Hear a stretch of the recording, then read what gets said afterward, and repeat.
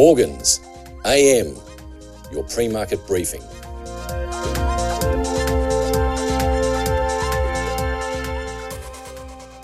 US equity markets staged a late, sharp rebound as investors digested the latest observations from the Federal Reserve Chair Jerome Powell following the conclusion of the central bank's latest two-day monetary policy meeting. Dow settled 7 points higher after sliding over 500 points earlier in the session. Broader S&P 500 up just over 1%, reversing an earlier decline of almost 1%. Information technology up 2.3% and consumer discretionary up 1.9%, both advancing over 1.5% to lead 10 of the 11 primary sectors higher. Energy down 1.9%, the only primary sector to settle in the red. Nasdaq outperformed with a 2% rally, boosted by gains for chip makers. Advanced Micro Devices soaring 12.6% after reporting a better than expected fourth quarter result after the close of the previous session. Small cap Russell 2000 index gaining 1.5%. Federal Open Market Committee raised benchmark rates 25 basis points to a range of 4.5% to 4.75% as widely expected. Decision followed 6 larger rate hikes in a row as the central bank addressed the highest inflation in 40 years.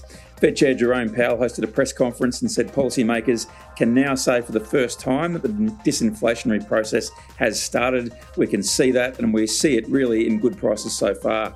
Mr. Powell also reiterated that the central bank needs to see substantially more evidence that price pressures are evaporating, adding that the Fed would need to be restrictive for some time and the central bank had more work to do. Comments were a little bit in contrast to the FOMC statement, which seemed a little bit more hawkish. They provided no real hint of a pause in hikes, keeping language in its post-meeting statement that ongoing increases in the target range will be appropriate in order to attain a stance of monetary policy that is sufficiently restrictive to return inflation to 2% over time. On the US corporate earnings front, Meta Platforms soaring over 17% in extended trading after a 2.8% rise in the regular session. That was despite reporting fourth quarter EPS that fell short of consensus expectations, but the market seemingly focused on better than expected first quarter revenue guidance. 3 of the 4 largest US companies by market value, namely Alphabet, Amazon and Apple Inc., all release results after the close tomorrow morning our time. Bristol Myers Squibb, ConocoPhillips, Eli Lilly, Estee Lauder, Ford Motor Co, Honeywell, Merck & Co, Qualcomm and Starbucks all slated to release earnings tonight also. US economic data front, ADP private payroll report reporting US companies added a less than expected 106,000 jobs in January. That was down from the 235,000 additions recorded in December, and economists forecast for 190,000 jobs. That report, of course, a precursor to Friday night's non-farm payrolls report for January.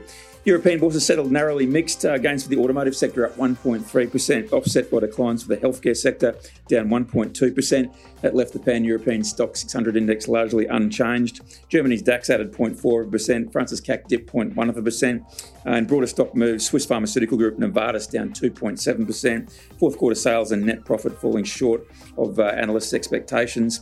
Among notable companies reporting tonight in Europe include Deutsche Bank and Ferrari. On the economic data front, in Europe, a flash reading of the Eurozone Consumer Price Index declined to 8.5% year on year from 9.2% in December. That was also below economists' forecast for 9%. Energy inflation falling to 17.2% in January from 25.5% just a month earlier. European Central Bank announcing their latest interest rate decision tonight, while German balance of trade figures for December also slated for release.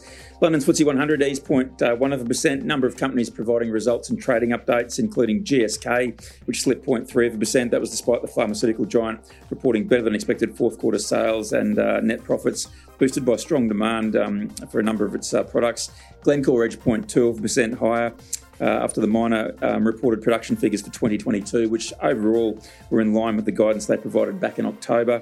Vodafone Group down 2.1% after a weak performance in Germany, Spain and Italy hit group revenues and offset a solid performance for the company in the UK. And Entain rising 0.8%, Wagering Group lifting its full year earnings expectations as it reported record fourth quarter net gaming revenues and active customers.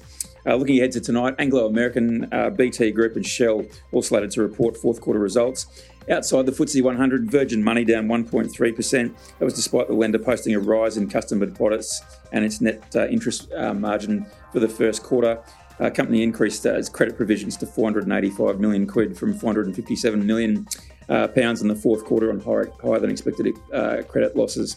Bank of England also slated to release its interest rate decision tonight, expected to raise their benchmark rate by 50 basis points to 4%. Base metals weaker across the board. Copper down 1.8% to be trading just shy of $4.11 a pound. Nickel down 2.2%. Aluminium with a 1.4% decline. And zinc down 1.8%. China's Caixin manufacturing PMI for January was released yesterday. It rose to 49.2 from 49 in December. Gold prices slipped $2.50 or 0.1% to $1,942.80 an ounce, but did trade higher in electronic trading as Fed Chair Powell's press conference got underway. Oil prices fell sharply after the Energy Information Administration reported an increase in US crude stockpiles for a sixth week in a row. That saw WTI down $2.46 or 3.1% to $76.41 a barrel. Brent also down 3.6% to $82.84 a barrel.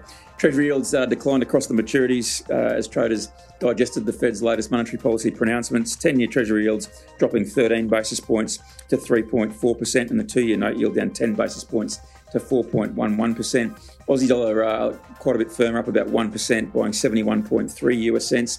Preliminary reading of building permits and private house approvals for December headline today's Australian economic calendar.